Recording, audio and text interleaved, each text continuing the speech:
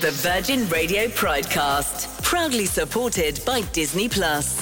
Full of stories and love for all. It's all about pride. Let's go!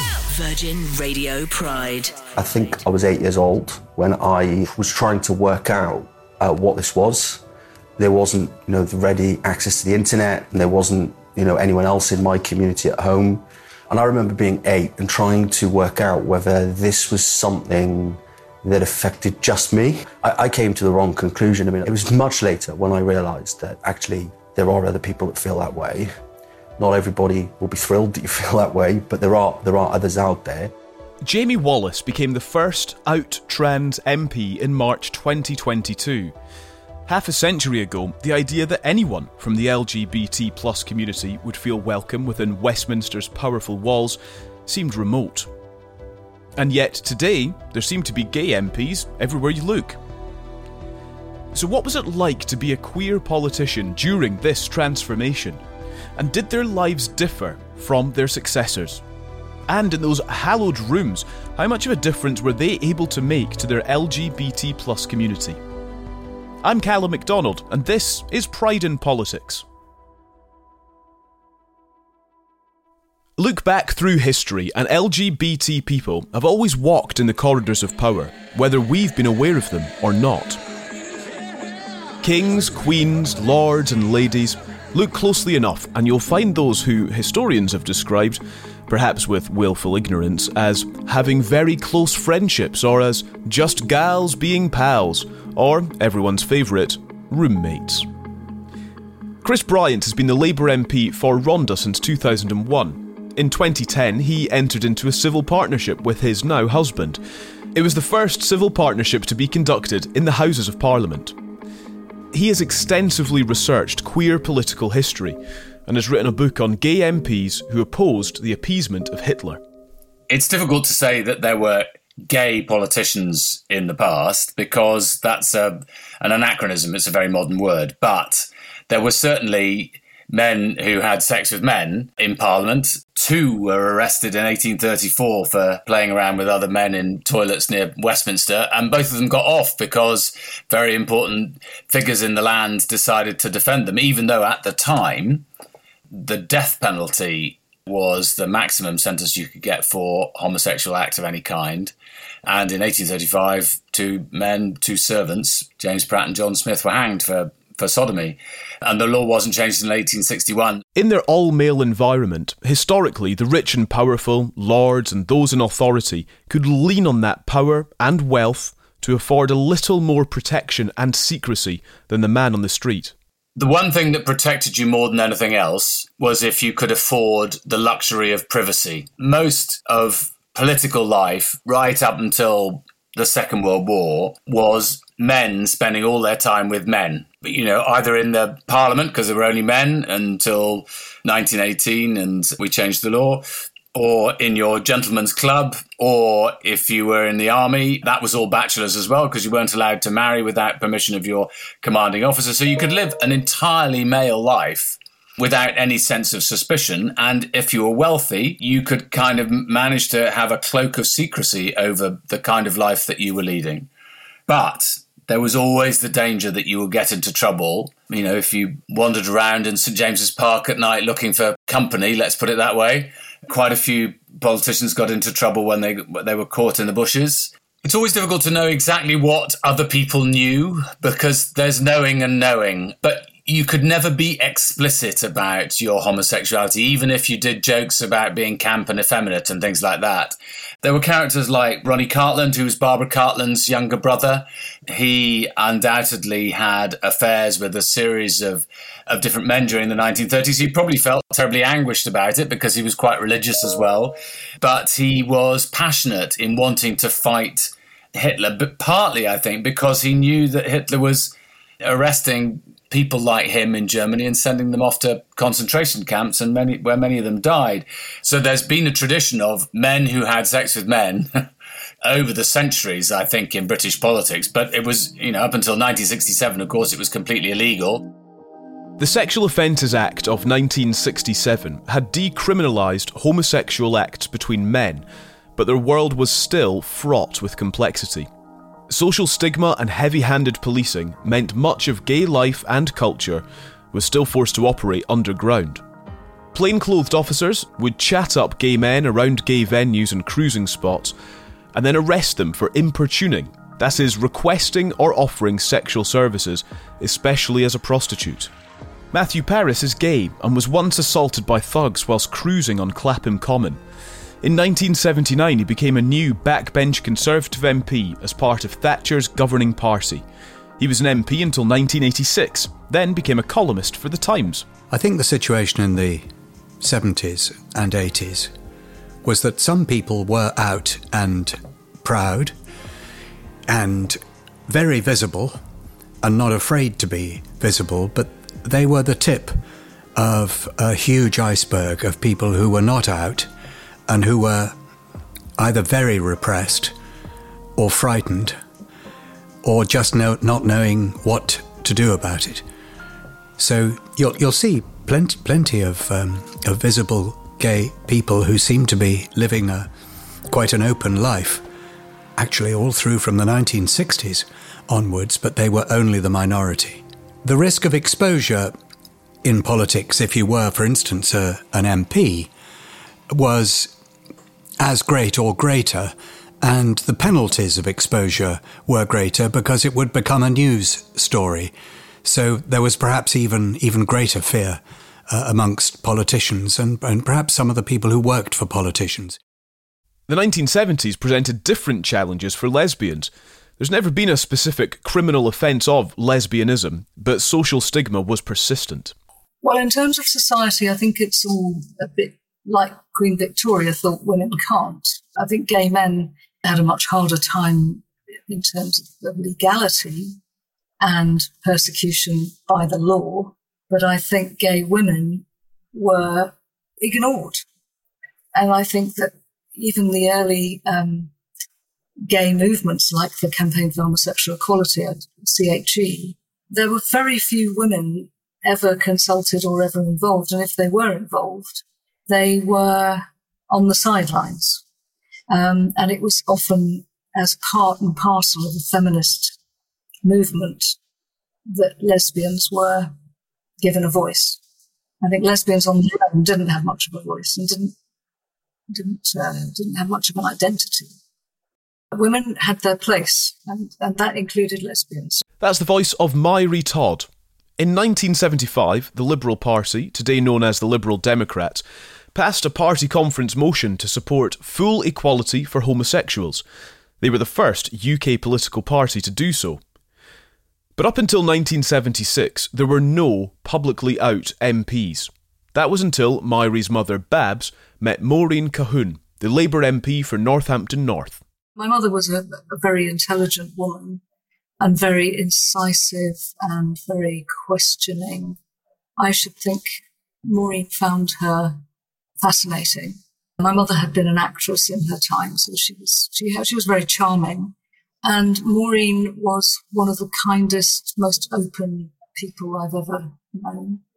And very funny, but also very direct and very committed to justice. What would you like to say to thousands of women listeners who imagine that they're enjoying life at the kitchen sink? Women unite. You have nothing to lose but your kitchen sinks. We want liberation! Where are we going to get it? They met when my mother in 1975 was a feminist activist, and she was lobbying for the sex discrimination bill, and she met Maureen because she lobbied her. I think a meeting of minds. Maureen and Babs moved in together in East London in 1976. They never hid their lives, but when the tabloids heard of their relationship, the media's response was predictable. I drew the cartoon for the housewarming party. It was just a kid's invitation. And it was basically a cartoon with two female symbols intertwined. One was Maureen, one was Babs. That was the invitation. Somebody leaked that to Nigel Dempster of the Daily Mail. And it was at that point that he published an expose of Maureen. And it was a witch hunt by the Daily Mail that was absolutely ghastly. They were exposed to the worst of the press, cameras through windows and back gardens and following myself and my sister to school. And I think the other thing that Maureen suffered, I mean, she was trying to continue to be a very good constituency MP, but she did not receive the support from her party locally, and she did not receive support in Westminster. I think that it did affect her. By the mid-1970s, 1977, 1978, when she was still an MP, she was very lonely in the House of Commons.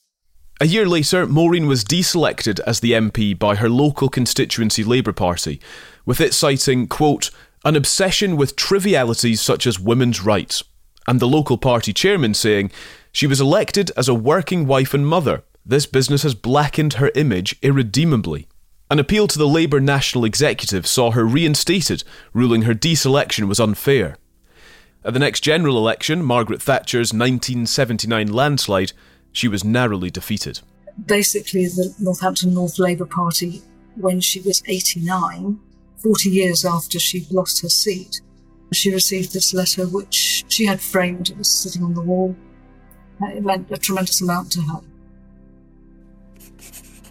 Dear Maureen, I am writing on behalf of Northampton North Labour Party to express the party's appreciation of the very great contribution you made to the life of many people in the constituency from 1974 to 1979 when you served as our MP. It was notable that during the turbulent political times you helped many people locally and also stood up for some particularly disadvantaged communities nationally, especially in the area of women's rights. Some of the issues that you supported then, in particular in relation to sex workers and equalities, have since become more widely accepted. You also had to endure media scrutiny over your personal life and stood out courageously for public recognition of same-sex relationships. The Labour Party in Northampton appreciates the pioneering role that you played for your total and lifelong commitment to our party. The party here wishes you all the very best and to your family. Yours sincerely, Dale Willis. I think it meant a huge amount to her. It was the first time that anybody had really come forward to say, we recognise what you did and thank you. Maureen remained an activist and active member in local government in Hackney and London before moving to the Lake District. She was still politically active well into her 80s. In 2015, Maureen and Babs got married. Oh, I think she thought it was tremendous that people could be out there. I'll tell you a story. I have some friends. Well, they had friends, a couple of friends who lived in the same village in the Lake District, who were not open about their relationship to women. And when my mother and Maureen got married, we went back to their house afterwards and they tied the knot after 40 years of living in sin. And one of these women phoned up about a window cleaner or something. And Maureen took the phone and she said, my darling, we've just got married. Do come over and join the celebration. And it was just wonderful because she was out there, and these two women who had not been out there came to this party, and these two girls turned up and you could see their eyes were out on stalks, and they had a very full life. And Maureen was very pleased with how things had gone.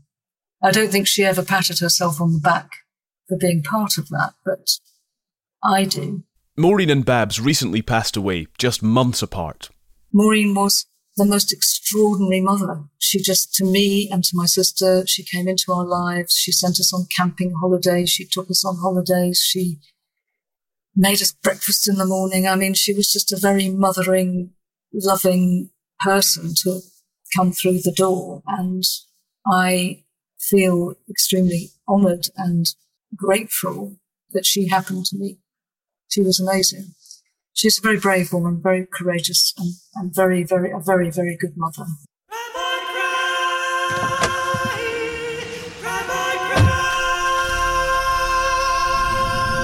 Rugby, Warwickshire, 1984, and Chris Smith, the 32-year-old MP for Islington South and Finsbury, was heading to a rally to deliver a speech. Rugby Council had recently decided to remove sexual orientation from their equal opportunities policy. For the rally, Chris had written what he describes as a rather dull speech, but then decided to shake things up and opened it with, My name's Chris Smith. I'm the Labour MP for Islington South and Finsbury, and I'm gay. Now Chris was out to the world, and he braced for the reaction. I walked into Parliament on the Monday morning. Yes, the attitude had changed. People were looking at me differently, were talking with me a bit differently. My favourite moment of all was when that afternoon I was queuing in the members' tea room for a cup of tea, and Edwina Currie came marching in and said in a very loud voice, "Chris, I hear you've come out.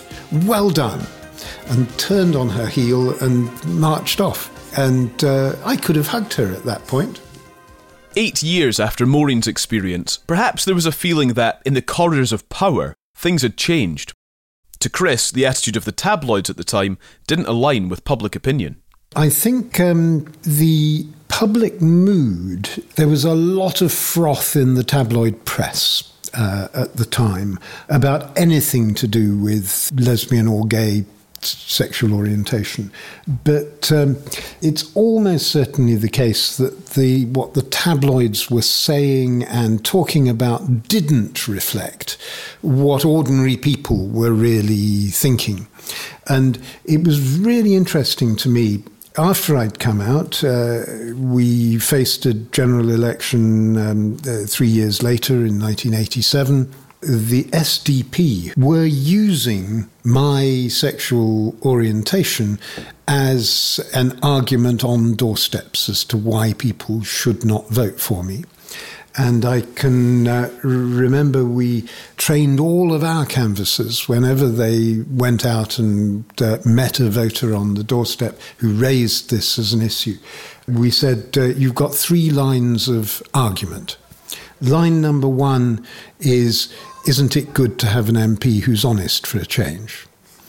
Line number 2, you know that Chris Smith works for everyone, no matter who or what they are.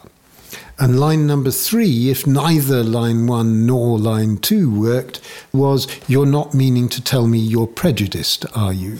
And no one in the entire course of the campaign had to get to line 3.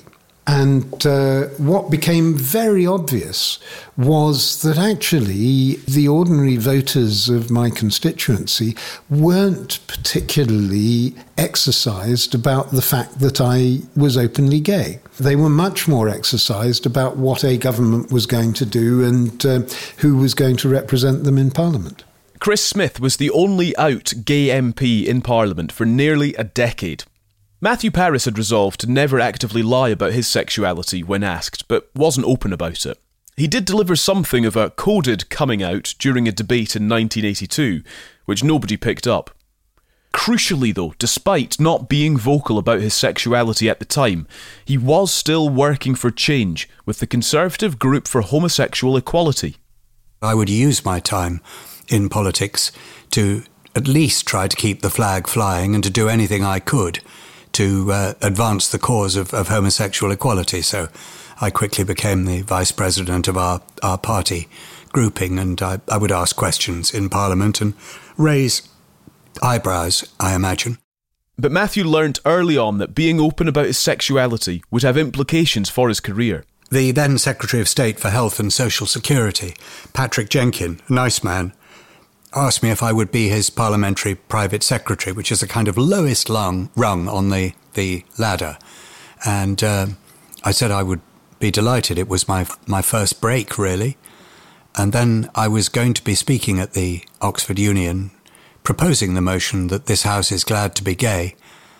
And I thought, I can't allow what people think I am from what I am to diverge too far now, or I'm going to get into serious difficulties later in my life and career. So I sent the speech that I had drafted for the Oxford Union to the Chief Whip.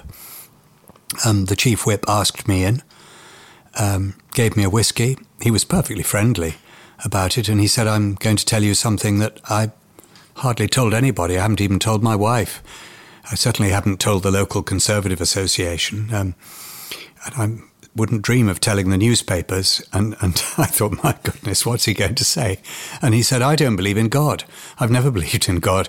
But, I go to the church services in my constituency. I don't feel any need to stand up in the pews and shout, I don't believe in God. You see what I mean? He said. And that was all he said. And you can see what he was trying to say. Just shut up about it. Anyway, I made the speech to the Oxford Union, and poor Patrick Jenkin, most embarrassed, took me aside and said he had to withdraw his offer, that I could be his PPS. I didn't ask him why, because I knew why. So then, in terms of actual numbers, how many gay MPs were there at that time? Oh, it was definitely in the 10s. I think the 20s. I would have thought the 20s or the 30s. I think if I were to sit down with a list of them all, I could probably give you 10 off the top of my head. And for every 10 that one knew about, there's always going to be another 10 that one doesn't. Head along to a gay night at your local university, and on the dance floor you'll probably find queer people of all political leanings. To be fair though, the enthusiasm for Swift and Gaga could be even more pronounced. And perhaps they're engaged in politics with a greater intensity than the average student. Run your eye along the candidates list at a hustings for the student election, for example, and sometimes it becomes a game of spot the straight. Today, across the political spectrum, there are 60 publicly out LGBT plus MPs from a total of 650 MPs in the House of Commons. The Times describes it as the gayest parliament in the world. And that, of course, doesn't include those who aren't publicly out. But does being queer make you political? It's a very deep question. And I can think of two things. One is performance. The love of performance, which was rather a gay thing. These days, there are no doubt plenty of gays who are not interested in performance at all. But in those days, homosexuality was a little bit associated with making an exhibition of yourself and with performance. And Disraeli is a very good example of that.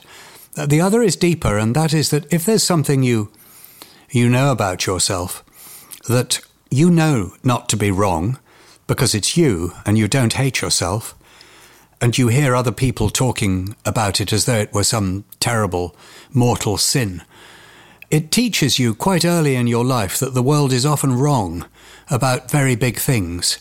And anything that teaches a boy or girl early in their life that the conventional wisdom can often be disastrously mistaken, and teaches them perhaps sometimes to consider themselves a little bit of an outsider, to stand outside the world of which they're part and look at it from the outside, then that, I think, can be a spur to independence of thought and to new ideas and to greatness of a kind. I do think that's the case with Disraeli in particular, and may well have been with J.M. Keynes. Chris Bryant. I don't buy the argument that gay men love pageantry so much that they want to go to Parliament. I don't buy that. I do think that there are lots of societies historically where gay men in particular have had a special role, a distinct role, whether it's as a sort of priest or a shaman or whatever it may be. And I think sometimes if you're not going to have children, though that is obviously different now for lots of gay couples, maybe you would decide that if you wanted to make a difference in the world, your way of doing it was through party politics and therefore through Parliament. So does sexuality influence people's specific political leanings? I was certainly motivated into politics as opposed to the church, where I started my working life as a priest in the Church of England, because of prejudice against homosexuality in the church and in politics, because Mrs. Thatcher, even though I don't think she was actually homophobic, had introduced this homophobic legislation. And that did motivate me. That politicized me. In a sense, it radicalized me.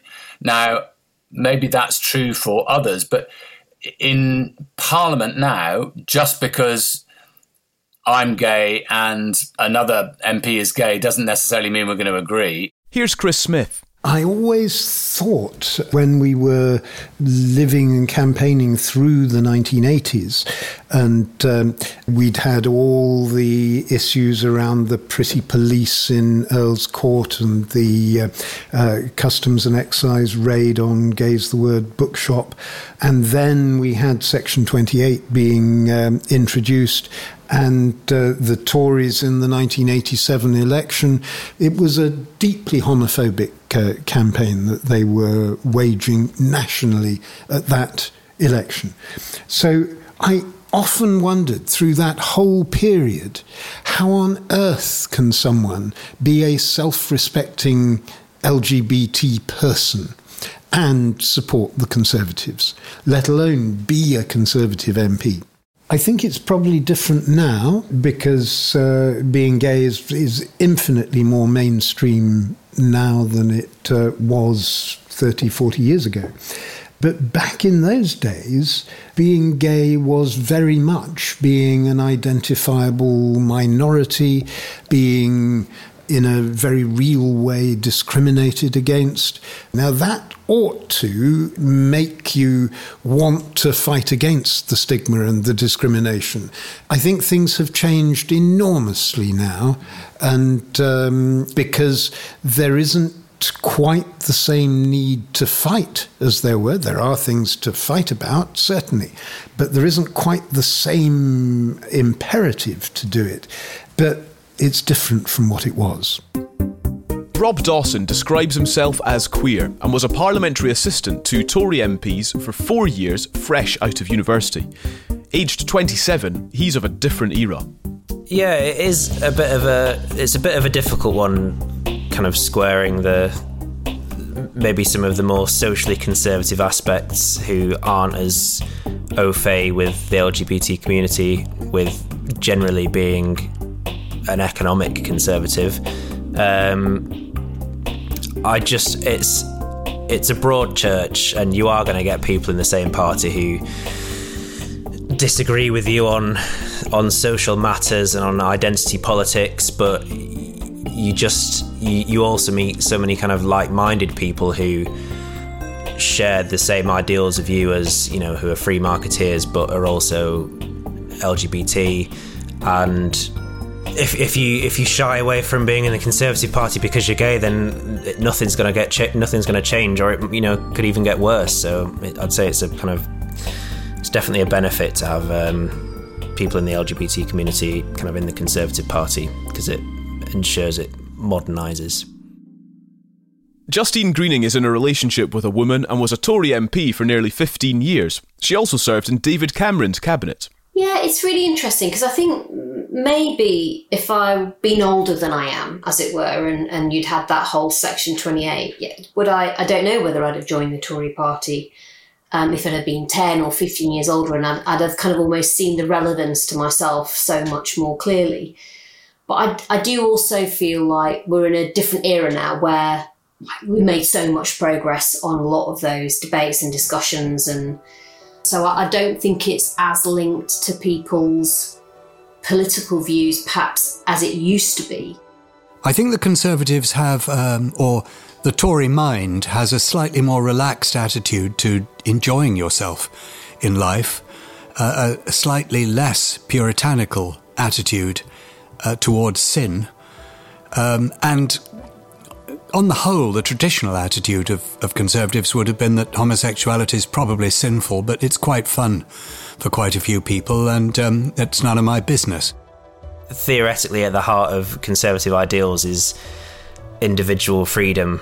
As long as you're not hurting anybody else, you should just be able to live the way you want to live, love who you want to love.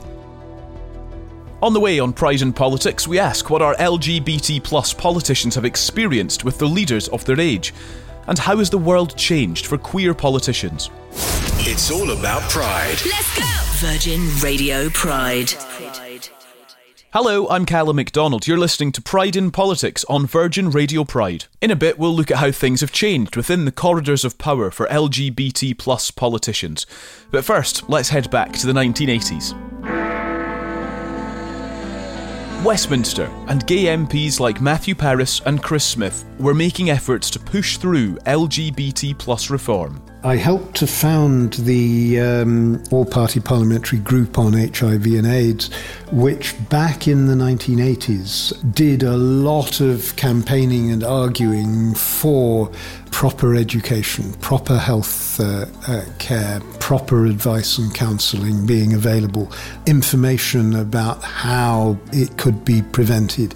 We argued very strongly for all of that, and eventually had some modest success, but it took quite a long time before the government really stepped up to the plate. I felt that I needed to be part of the campaign. I was diagnosed myself with HIV in 1987. So the first few years, this was something that was happening to gay people and gay friends. And then by the time we got to the late 1980s, it was something that was happening to me. Then the Sunday Times found out about Chris's HIV status. The paper honoured his request that he be allowed to reveal it on his own terms. I decided not to talk publicly about my HIV status at the outset, partly because it wasn't affecting my ability to do anything, and one's health circumstances are actually a really private thing. But I then decided that at some point I ought to say something, because then in 2005, I remember Nelson Mandela. His son had died of AIDS, and he made a speech at the funeral where he said, this is something we must talk about. We mustn't be ashamed of it. We must be open about this, because that's the only way in which we will be able to counteract this horrible disease. So I sort of thought, well, yep, I ought to do this. And I can remember there was a lovely moment. This was all happening on a Sunday. On the Monday, I walked into my office in the House of Commons, and there was a note on my desk saying, please ring Mr. Mandela, with a phone number. And I phoned this number, and there, at the other end of the line, was Nelson Mandela saying, I just wanted to say thank you, and I'm really glad you did this. It's a huge help to all of us, and well done. I'm really grateful. And that sort of made it worth it. But getting support for gay rights across the House was an uphill battle. Here's Matthew Parris. I think I can sum up the situation as concerns the attitudes of the House as a whole towards law reform. Nobody thought it was going to happen. And the reason is not that members of Parliament were particularly homophobic, no more, no less than anybody else. It was that members of Parliament were convinced that the British public wouldn't stand for anything like this, and they were convinced that newspapers like the Daily Mail and the Daily Telegraph would have their guts for garters if they were to stand up and speak out for gay rights. So there was a general feeling that this was politically a dead cause. It was a no-no. There was no point in going for it. I didn't get a lot of support within Parliament, except for 2 or 3 stalwarts who were heterosexual male Conservative MPs who were bloody good, really good, kind of almost more outspoken than I was. Matthew thinks there was even some resistance from gay parliamentary members who hadn't yet come out, and perhaps never would. I could name about 10 MPs in my own party who were undoubtedly gay. On the whole, they wanted to steer clear of the issue because they were just nervous about what people would say about them. I suppose in those days in the 80s, I looked at Norman St. John Stevens, who was a minister in Mrs. Thatcher's government, a cabinet minister. She certainly knew that he was gay. I looked at people like him. I looked at Charles Irving. I looked at 4 or 5 of them, and I wished that they would give us a bit of support, but I understood very well why they didn't, and I didn't judge them. I really didn't. Some of the MPs that I knew to be gay but who weren't out did join the campaigns and helped enormously, and in one or two cases took a very prominent role in things like the campaign against Section 28. There were a number of others that I knew to be gay who kept their heads very much under the parapet. They didn't actively vote against equality. They simply kept quiet. And there were one or two who actively did vote against equality. And those were the people about whom my determination that enforced outing was never appropriate was tested quite severely. The HIV/AIDS epidemic was devastating for the queer community, and when it came to equality, there was a significant backward step with Section 28. Put forward by Conservative backbenchers and then passed into law by the Conservative government, Section 28 prohibited the promotion of homosexuality by local authorities. It effectively made any communication about homosexuality illegal in schools and other government-run services. As some elements of the press tried to stir up a fear of gay people using HIV scare stories, it felt like the community was both being targeted and made to feel invisible. Partly in response to the law, Matthew Parris, along with the likes of the actors Ian McKellen, Michael Cashman and Pam St Clement, was one of the founders of the charity Stonewall in 1989.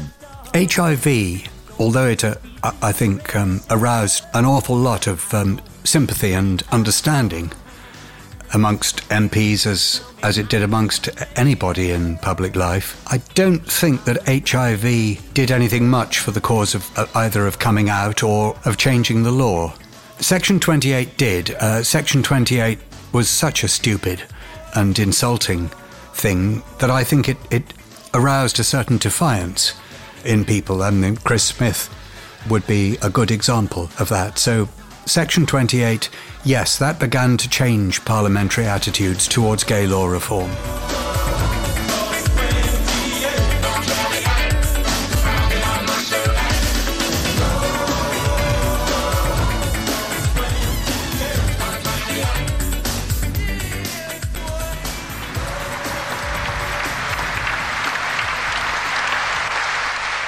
It's the plight of individual boys and girls which worries me most.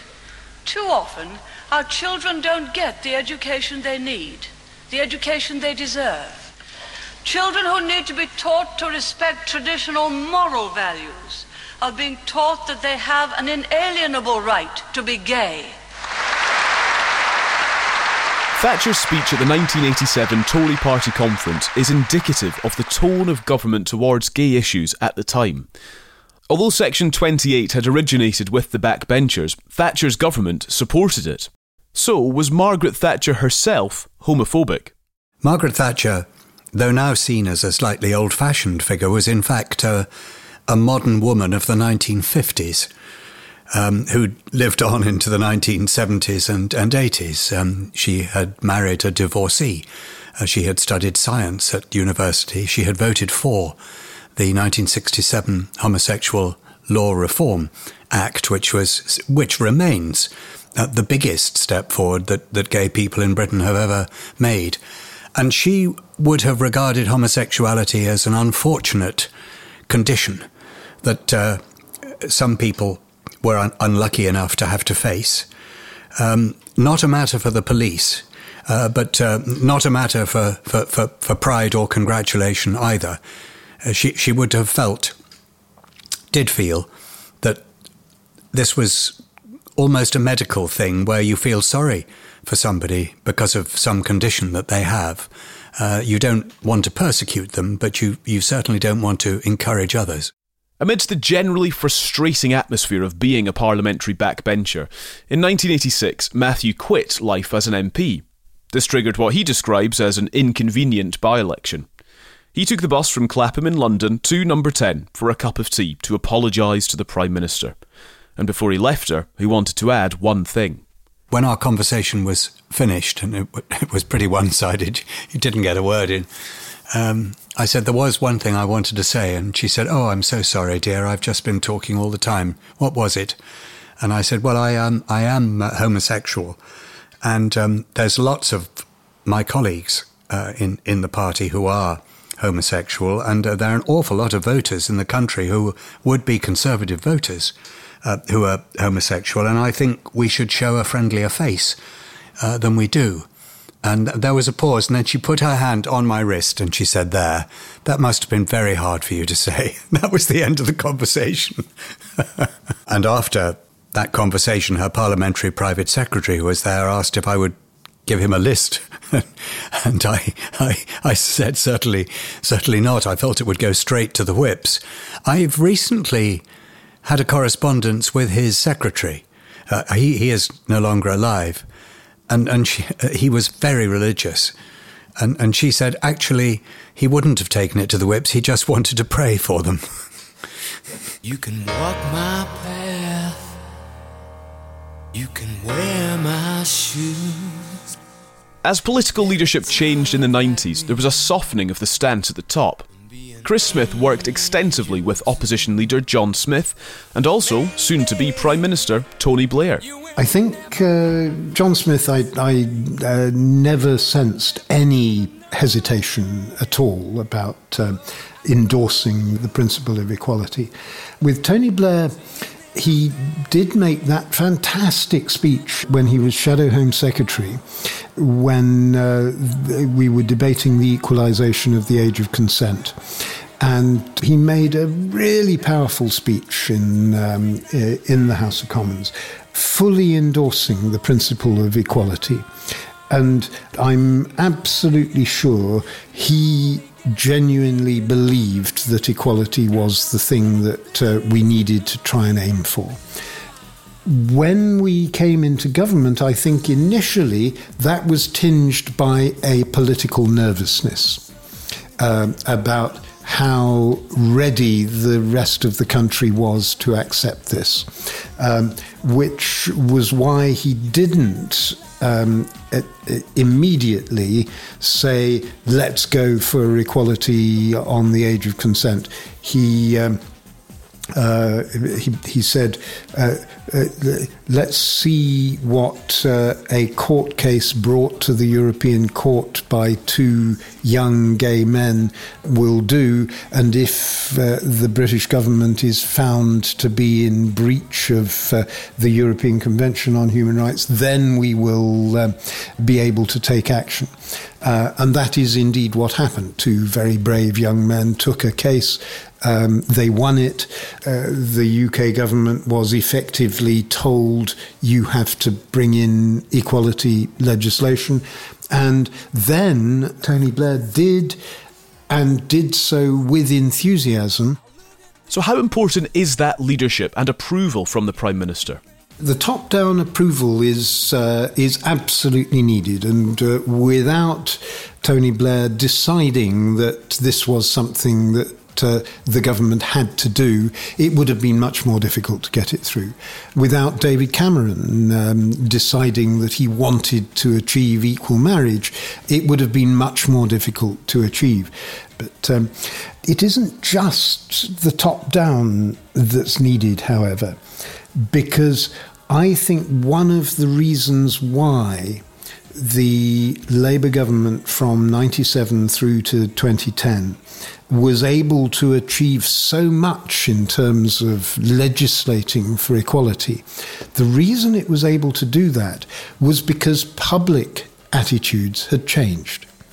And I think over the course of the 80s and 90s, public attitudes changed not just because famous people like Ian McKellen or various MPs came out, but because lots of ordinary individual people came out in their workplace or in their family or in their neighbourhood or amongst their friends and people just gradually began to realise that these people that they'd thought from reading the tabloid press were people who'd come from the moon.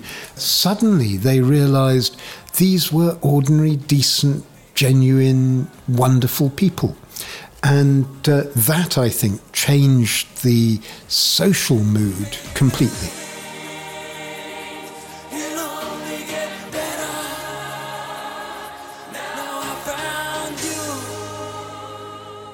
Chris Bryant entered Parliament in Blair's second term in 2001, at a period of significant change, and the progress that queer MPs could now push for felt like an important step forward. I remember on the night of my election in 2001, a very senior BBC journalist asked me, "Aren't you a bit too flamboyant for the Rhondda?" And what he meant was gay. He didn't have the courage to say it, but that's what he meant. And that was very much still the tone from 2001, bearing in mind that, of course, lots of things were still illegal in 2001. Importuning was still illegal. In other words, meeting a man in a bar whom you'd not met before and going home with them. That was still a criminal offence in 2001. Didn't change until the Labour government changed it. You couldn't adopt as a gay couple or as a gay man. You couldn't. You could be sacked just for being gay in any line, any profession. So it's felt as if things have changed very, very rapidly. When we were in government, I was directly involved in helping get the civil partnership legislation on the statute books, but I was also, the first bill committee I sat on was for the sexual offences bill in 2003, which got rid of a lot of the old stupid offences, which have been on the statute books for hundreds of years. And I feel quite proud of that. A raft of pro-LGBT plus legislation passed in that period. To mention a few of the changes, Section 28 was repealed and civil partnerships gave greater legal standing to non-heterosexual relationships. Same-sex couples gained the right to adopt, and in 2005 came the ability to legally change your gender. With a fresh-faced leader in the form of David Cameron, and after 13 years of New Labour, a slightly evolved Tory party, in coalition with the Lib Dems, picked up the baton when it came to the issue of same-sex marriage. Justine Greening worked with Cameron first-hand as part of the coalition cabinet, and to her, Parliament was leading society, rather than the other way this time. You've almost got where society is, almost where the sort of media narrative of some of these issues are, and then you've got where Parliament is, trying to set some laws. And I think the most powerful is probably when Parliament's able to just get in sync with a broader population, lead it, and have a responsible debate about issues that do matter to lots of people. I just remember I felt like the same-sex marriage legislation was really the moment where you did kind of mainstream those relationships and put them on the same level. And I think when I listened to why some of my colleagues were supporting it, I heard some different arguments maybe than I'd heard before, like the fact that actually family matters and relationships matter and committed relationships matter. And so I think it was the first time for me I really felt things were in a very different place. And a much better place to the ones perhaps where things were when I'd first arrived as an MP. I felt like there was a much more mature debate. The ayes to the right, 400. The noes to the left, 175. So the ayes have it, the ayes have it. I think it's just something that someone like David Cameron thought was the right next step. Literally, I think he was just asking himself what his government would do to push things forward next. So what's it like to be LGBT+ in politics today? Justine tweeted in 2016, revealing that she was in a same-sex relationship. The reaction was very different to what we've already considered from decades earlier.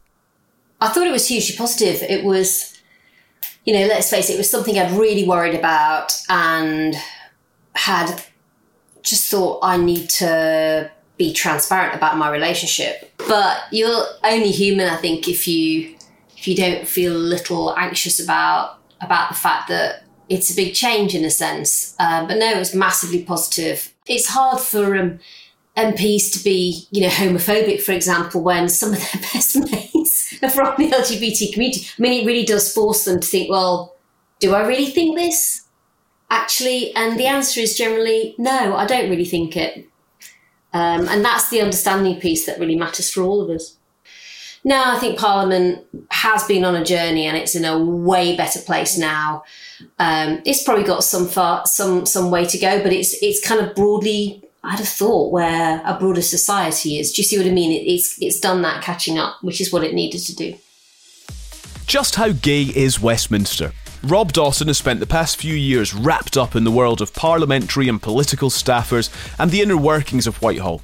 Here's what he thinks. Yeah, so when I take into account the fact that I might have done a bit of self-selection here by maybe generally hanging out with gay people more just inherently, there does seem to... I would say there's around 40%, maybe more, people working in Westminster and Whitehall who are in the LGBT community. So is politics far gayer than the real world? It is. All the better for it. Yeah, it is a good laugh. It helps that quite a lot of the bars that are near Westminster, it's just down the road from London's gay village, so you don't exactly have to go far for a night out on the town, whether it's Players or Heaven under Charing Cross. Like I say, everyone in there as well is it's a straight out of uni job, so there's a lot of people that are the same kind of age as you, and it's often their first job, so there's a lot, everyone's going through the same learning curve, and it's a really supportive environment as well. So it's dance floors, poppers and gay bars in 2022, but what was going on in the 80s when all the gay politicians just had close friends? I wasn't part of any gay scene in the House of Commons. I knew those MPs who were brave enough, like Martin Fuller, the MP for Fulham, who were brave enough to advance the cause, and we were friends, and we might ask each other around for dinner, and I knew that he knew other people who were gay, but that was the extent of it. I think there probably was a gay scene that I didn't know about. I suspect it may have involved the House of Commons refreshment department, which is basically the caterers, and the MPs responsible for controlling the House of Commons refreshment department. I heard stories, I heard rumours. I think I shouldn't name names, but I did think there was a little bit of a scene there. Chris Smith. There was one parliamentary colleague who was a very good friend, sadly died many years ago. He was huge fun, a really wonderful man, and we did spend quite a lot of time together in quite a number of different gay bars. Recent LGBT plus policy conversations have been oriented around the trans community.